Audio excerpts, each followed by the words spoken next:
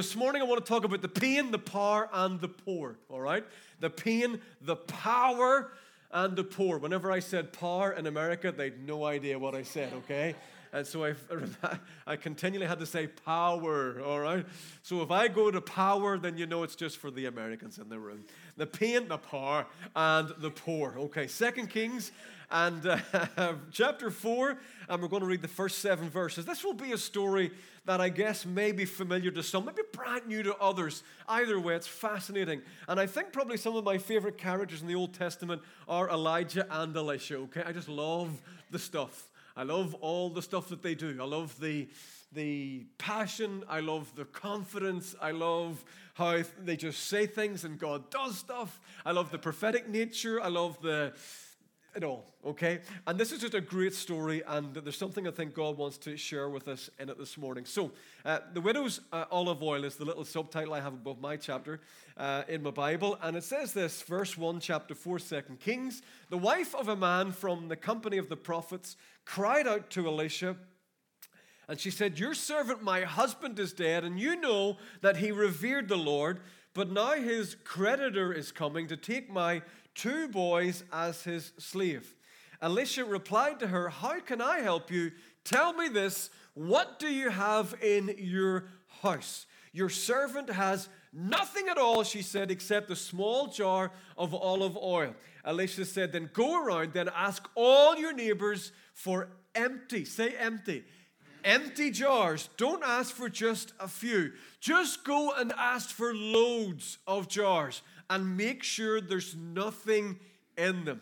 Then go inside, shut the door behind you and your sons, and here's what you're going to do. You're going to pour the oil into all the jars. Can you imagine her head?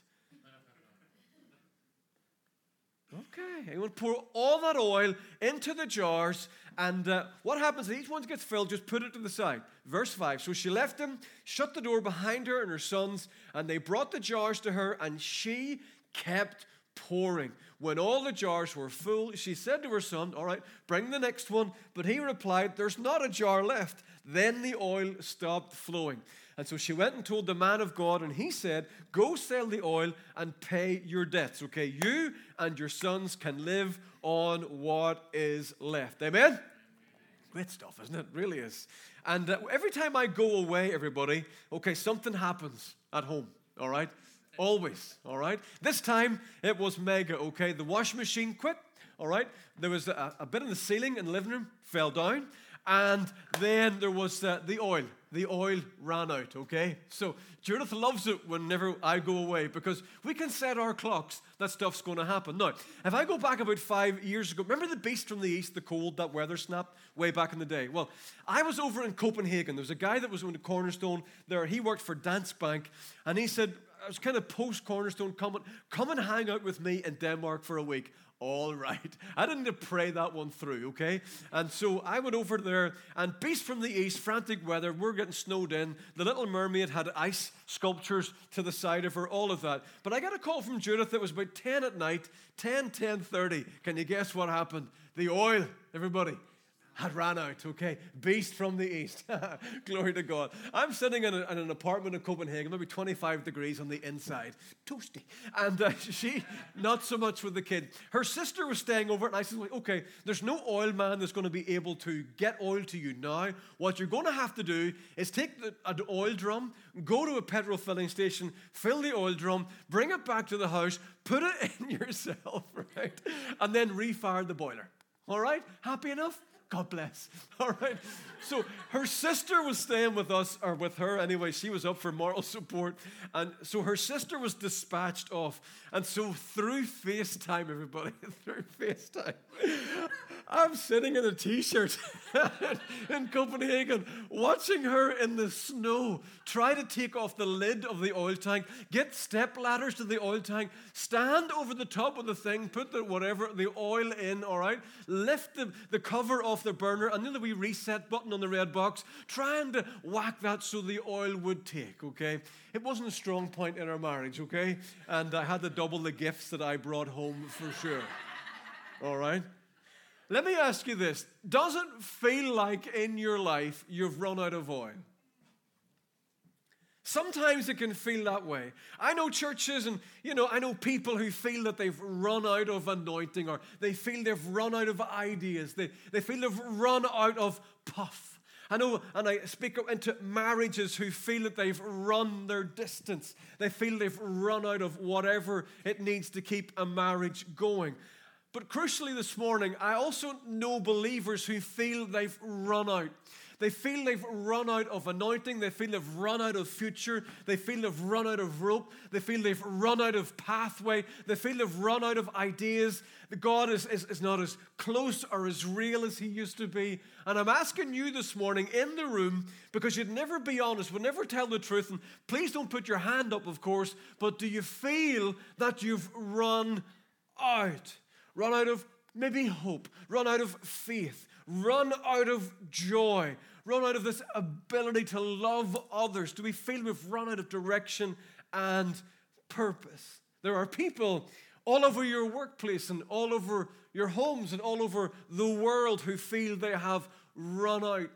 They are living life on an empty tank, trying desperately in a cold snap, if you will, to fill up an empty tank, trying to pour something into their hearts that's going to catch fire in the boiler of their spirit, to release heat and to release energy, only to find that it's not the right stuff, it's not enough, it doesn't just seem to work.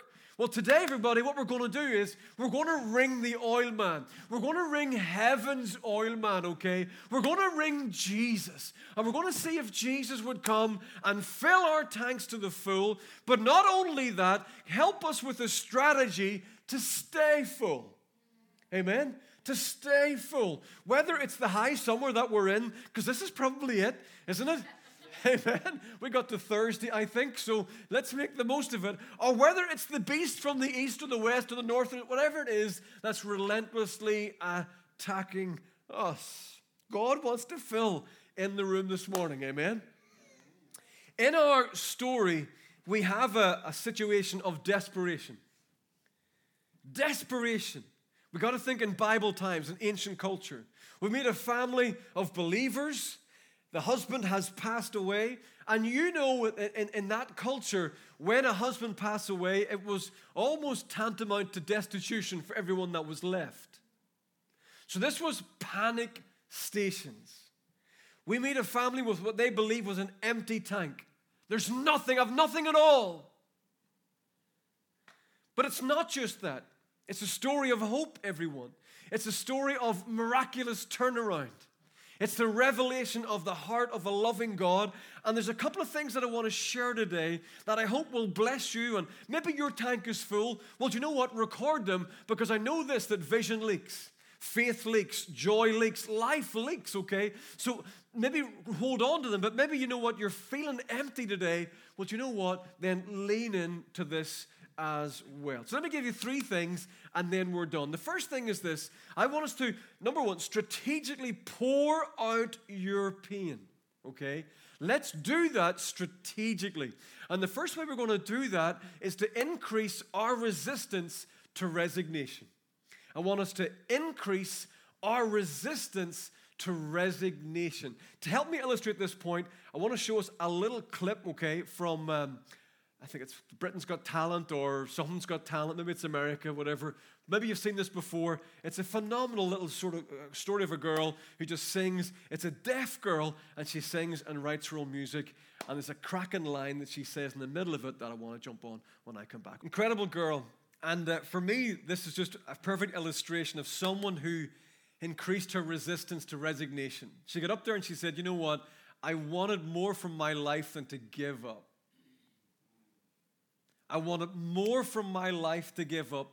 And I want to encourage you today that the very first step in a strategy to getting full and then to staying full is to increase your resistance, to my resistance, to the status quo of your current circumstances. We meet a desperate woman, I said earlier on, but she's more than a desperate mother of 2 sons. She is broke, and she cannot pay her debts. And so if she can't pay her debts, her sons are carried off to be slaves in order to work off her debts. Now, what I discovered as I was studying for this talk was this, that if this is a completely legal thing to do. This wasn't like some bad lads coming in to wreck the place and steal some sons. Not at all. This was the biblical way. This was the way they were to sort out debts. And so what would happen is the creditors would come, they'd take the 2 boys, and they would keep the boys either to work off the debt or release them at the next year of Jubilee.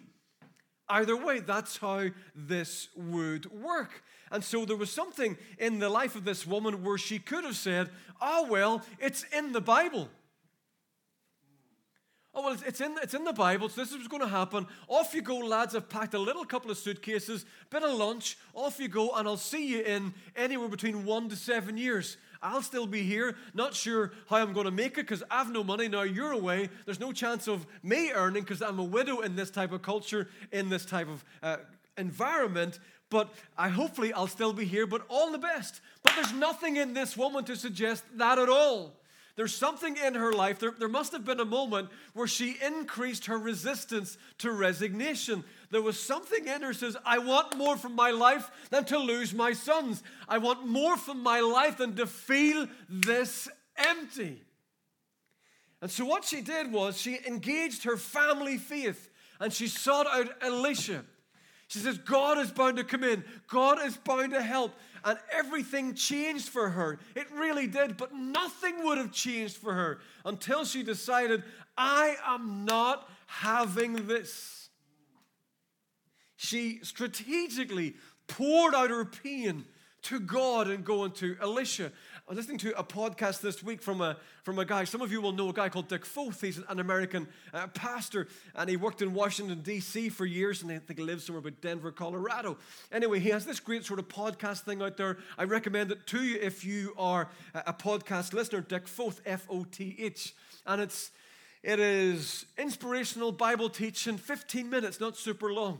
But the one I listened to this week, he talked about circumstances. And he said this, circumstance can touch your day, but they can't steal your dream. That's so good. We have to find ways, everybody, that when circumstances come our way, they don't infuse the very spirit of who we are. They can touch our life, they can touch our body, they can enter into our world, but you know what? In faith, in Jesus, they can't steal your dream. They cannot get on the inside to deter the path and God's path for your life. In Matthew chapter 20, verse 29 to 34, we meet this, again, another favorite story of mine. These boys shouting out to Jesus. They're blind. And the Bible says this, as Jesus and his disciples were leaving Jericho, a large crowd followed him. 2 blind men were sitting by the roadside, and when they heard that Jesus was going by, they shouted, Lord, Son of David, another term for Messiah, so they knew who he was. Even though they couldn't see him, they still knew who he was. Incredible faith. They said, have mercy on us. But the crowd rebuked them and told them to be quiet. They must have been Irish, because I said this. They shouted all the louder. Then listening to the crowd, and they went for it. Lord, Son of David, have mercy on us.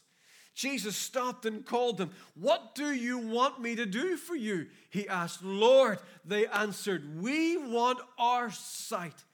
Jesus had compassion on them and touched their eyes, and immediately they received their sight and followed him. And I love this story for all sorts of reasons. There's another talk that I have on the power of the crowd. We cannot be taken over with the power of the crowd. But what I love so much about this is that they shouted all the louder. Even though circumstance touched their day, it wasn't going to steal their dream. That Jesus was walking by, even though their tank was empty, they refused to remain that way when Jesus was so close. So they shouted all the louder. We don't know how long these men were blind. We've no idea. But you know what? They increased their resistance to resignation. Even when the crowd screamed at them, they strategically poured out their pain to God. And sometimes we are, like the blind man, surrounded by circumstance. And we allow the circumstance in. We allow the circumstance to speak to us like the crowd, and we become silenced. Your diagnosis, it's too much. That sin is too great. You're too old. You are too young. You will never marry. You will always be single. You will whatever. We allowed the crowd to speak to our circumstance, and then it gets into our dream, and we sit there and we are quiet and we remain empty. Well, I want to encourage you today, let's not be quiet anymore. It is time for you and I to shout louder in Jesus' name. Jesus is always passing by, everyone. We don't have to wait for a moment. Is this Jesus near? No. Jesus is right here. He's in you if you love the Lord. He's in you by His Spirit. He's in front of you by His Word. He is always on, always here. And you know what? We must be a people that in certain seasons in our lives to be unafraid to shout louder. Amen. So let us, whatever the emptiness that you feel today, let's not sit there anymore feeling empty.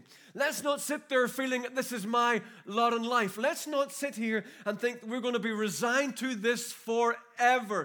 You are not. It's time to increase your resistance to whatever the sense of resignation is that you feel, and strategically pour out your pain to God. Amen. The second thing briefly is this.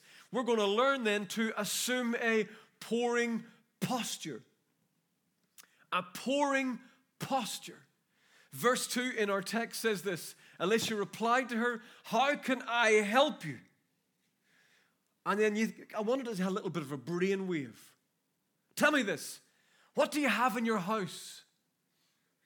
Well, all she had was 2 sons. That's all she could see.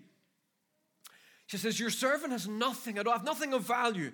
I've got this small, not even a jar of olive oil. She said, it's this small jar of olive oil. It's tiny. It has no real value. I could use it for my anointing at my funeral. I could maybe make one little loaf of bread out of it. I could do so. I don't know, but it's a small jar of olive oil. That's all we have left.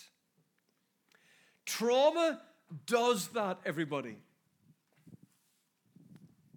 That's what trauma does. I believe in trauma theft. Trauma steals. It's not just the issue that the trauma creates, but trauma has a way of impacting how you see your entire life. Trauma theft, it comes to steal your confidence. It comes to steal your faith. I remember we were in, I've maybe shared this already before, but we were in Nice, I don't know, a few years ago, one summer, not that long ago, maybe before COVID, that one.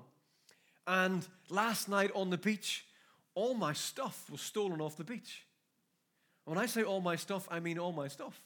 I mean watch, wallet, phone, keys to the apartment. The last night. Beautiful. Beautiful way to end. And the landlady's number on the phone. Gone.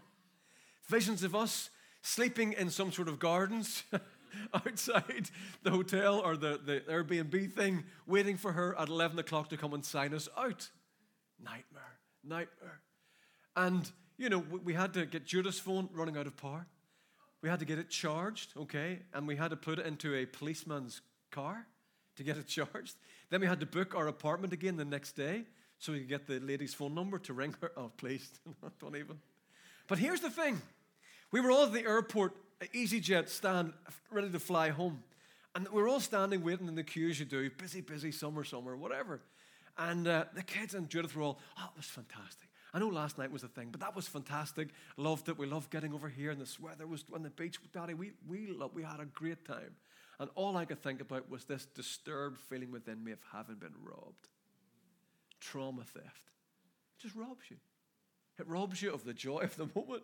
It robs the joy of a week-long holiday. This one thing took 2 or 3 hours to sort at the end of the day, but that's what it does. Trauma theft will rob you. rob you of your confidence, as I said, of faith, of that feeling of security. And sometimes it'll rob you of your points of reference, your anchor points for life. When you go through a thing, you're shaken from the inside out, aren't you? You know you're in the same world, but nothing feels the same. Everything looks the same, but it doesn't quite feel like it's you. Sometimes it can feel like you're someone else behind your eyes. Does that make sense? You kind of feel that you're in someone else's realm or someone else's, but it doesn't quite feel, and you're all kind of upset. I don't know how many of you in the room have experienced trauma theft, but I know this, that from when you become 18 and onwards in life, it's coming for you. One way or the other. It's going to arrive. It really is. And this lady is now a widow. She suffered the loss of her husband, and she is in the middle of trauma. And there is trauma theft. Elisha asks her, what does she have? And she replies, I've got nothing. Nothing in my house. Well, I've got groceries. There's nothing. That's what it'll do. But why I recognize trauma theft, I believe in this, and this is where faith comes in the Lord. I believe in trauma gain. Trauma steals, but with the right perspective, everybody, trauma gives. And this is the beautiful thing about having faith in the Lord, because by faith, we can even make trauma work for us. Trauma can change us. Trauma can build us. Trauma can make us strong in time.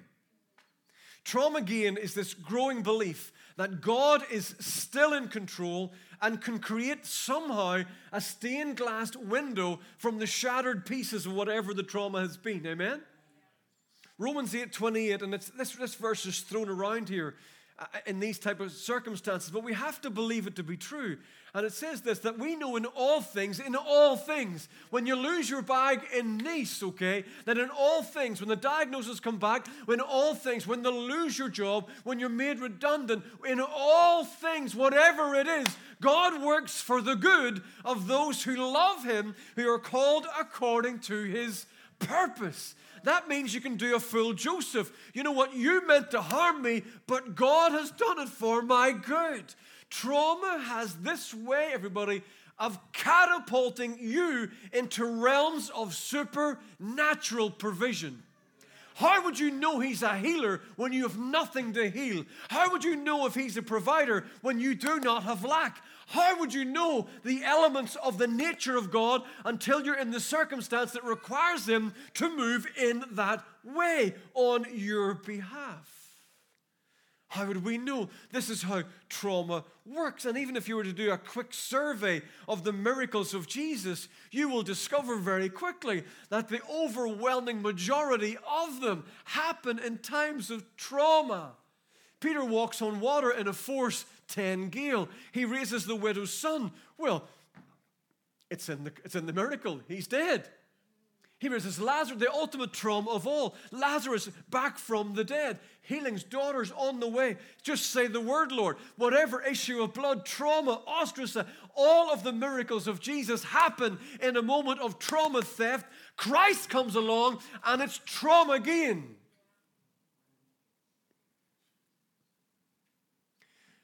Do you know how you begin to shift from trauma theft to trauma gain? Here's how you do it. And nobody will want to do it. None of you want to do it. Because I don't want to do it. When I'm in the middle of my trauma, I want all eyes on me and my trauma. I'm tweeting about my trauma. I'm texting about my trauma. I'm waiting to see who's ringing me about my trauma. I want people to, how's your trauma? How you doing? That's what happens. But here's how you begin to shift trauma theft. I was walking my hotel room last Saturday in a place called Urbana. It's urban with an A. Urbana, Illinois. Up and down, asking the Holy Spirit, Lord, can you, because you know the story so well, is there a fresh thing that I have never seen before? You guys will have seen this before. This is new to me, right? So humor me. Here's how you begin the shift from trauma theft to trauma gain. Look at what Elisha asked her to do. Go around, ask all your neighbors for empty jars. And that's awkward for a start, isn't it? Go around, tell everybody you're broke. Put on Facebook, hi, need your help. We got nothing. And then he says, don't ask for a few. Tell everybody. Then go inside. What do you do? Shut the door behind you and your son. Let's make it private. Pour oil into the jars. That's that wee tiny itty-bitty part that you have there. And as each one is filled, put it to the side. Do you know how she got her miracle, everybody? Do you know how she got her miracle? By pouring what little she had into the emptiness of others. She gathered the emptiness of all of her neighbors and she poured what little she had into their emptiness. Trauma loss screams at you that you have lost everything. But trauma gain defies the lie of the enemy. And trauma gain declares, no, that when I allow God to help me see my value in life, that I still have value, then I will find emptiness around me. And when I'm able and when I can do it, I will pour into other people's emptiness. Because when I do, I release God's power into empty vessels. And what this story tells us is that we build others up, we get our breakthrough. John 6. In the Bible, I'm not going to read it all. You know the story. It's the feeding of the 5,000. Talk about emptiness on a huge scale. Empty bellies. Everybody's starving. And you know the story.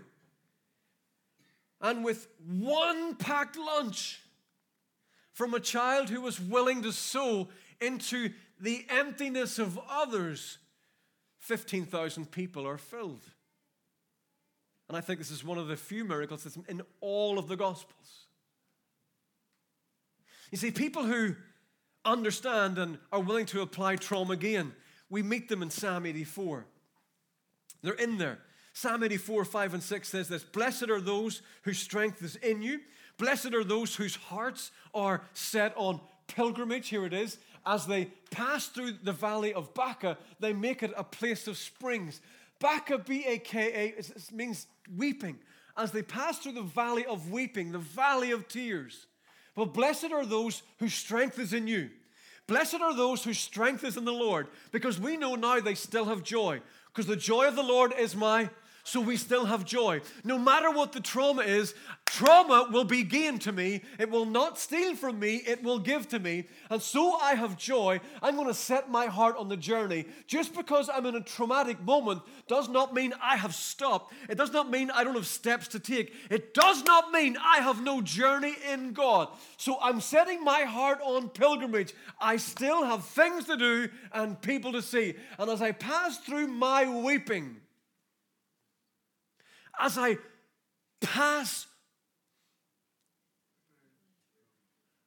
because it comes to go, as I pass through the valley, here's what I'm going to do. I'm going to make it a place of springs. I'm going to turn the place of weeping into a place of joy. That's what trauma gain.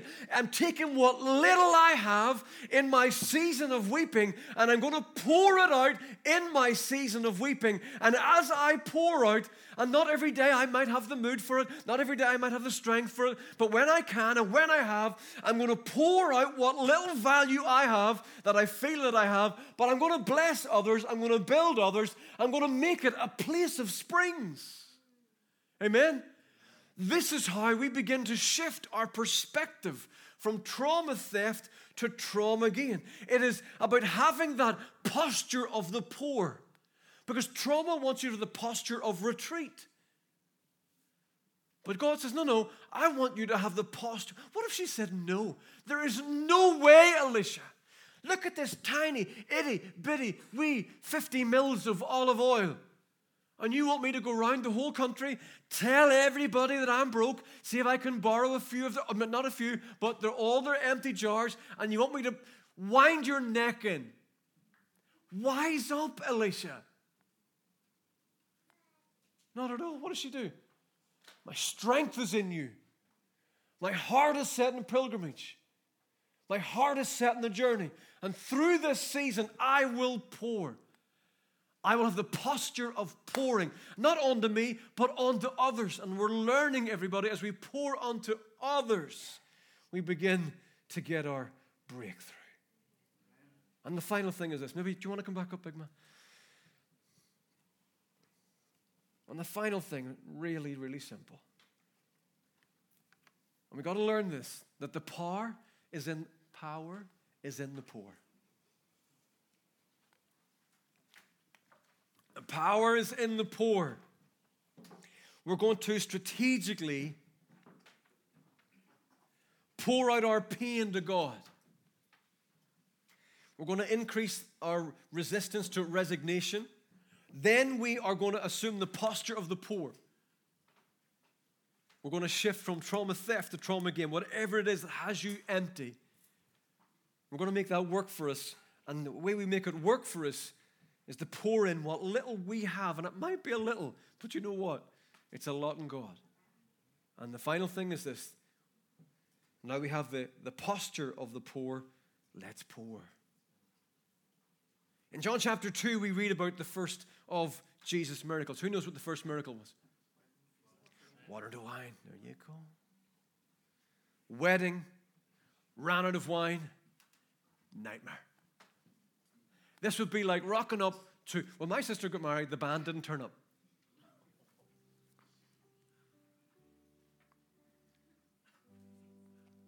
A bit like that, but this is worse.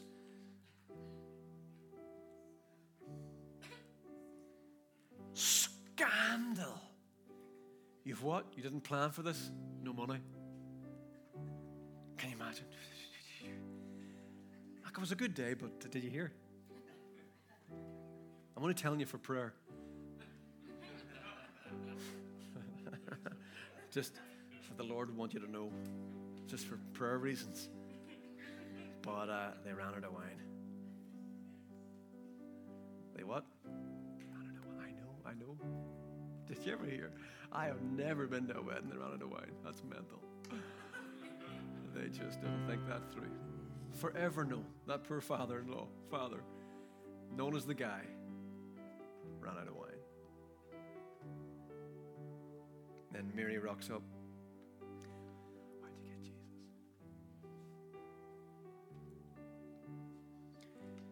Do whatever he tells you to do, she says. And so he steps in and he tells him to fill what? Two what? Two what? What sort of jars? Big jars. Lovely. It's not what I'm going for. Work with me. What sort of jars would they have been? Empty. Oh, they were empty, you see. Divinity is drawn to empty. Doesn't want you full. He wants you empty, then he can fill you. And he says, fill them with water. Not fill them with wine, because there isn't any wine. Fill them with water. And then he says, tell them to draw. I need you to pour from the jars. And the minute they started to pour, the water turned into wine. They had no more wine, watch this, but they had water. What little they had, they put into emptiness. They strategically poured out their heart to Jesus. They assumed this posture of pouring by filling up the jars, because if you're going to fill them, you know you're going to pour out of them. We're obeying the Lord. We're going to step in. And they discovered that as they poured, there was the power. I remember an unemployed girl in Derry way back in the day at Cornerstone. I was preaching there, obviously, and she was encouraged by a sermon that I preached, and she felt as a result of it that she should apply for a nursing degree. All of the nursing and allied healthcare stuff, courses have all moved from the University of Ulster in Belfast. They've all moved to Derry. And so she would live there. I'm going to apply for this course. So she applies. It's a highly prized course, highly fought after, etc. But anyway, she prayed, she applied, she got the place. Hooray! God answered her prayers in a way that before that sermon that she didn't believe was possible. Is she a nurse today? No. Let me tell you why. She didn't bother finishing the degree.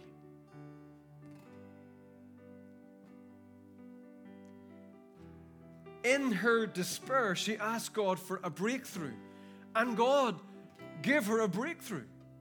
He filled her emptiness and got her a sense of place and a sense of call. But she didn't pour out what God put in. And today, to my knowledge, she's still unemployed. Guys, we have to pour out what God puts in. And even if it's a little thing, we got to pour it out. Am I making sense? What if we could do this between now and the end of summer? As an individual, just where you are and in your life, but collectively even as a local church. What do we do this if we're here and trauma is threatening to reduce your life down to its size? Why don't we ask God for jars that He can pour into and pour out of, and then we can bring and pour out into other people's lives and worlds? And I'm going to say this to you already. Some of you have got jars that are sitting empty, and that's great, and God's going to pull into those. But some of you have jars already, and they're sitting full, and you're not pouring out of them. Hip, hip. Come on, I want to encourage you. Your car is God's taxi. Yes? So let's begin to pour it out for one another. Your house is God's hotel.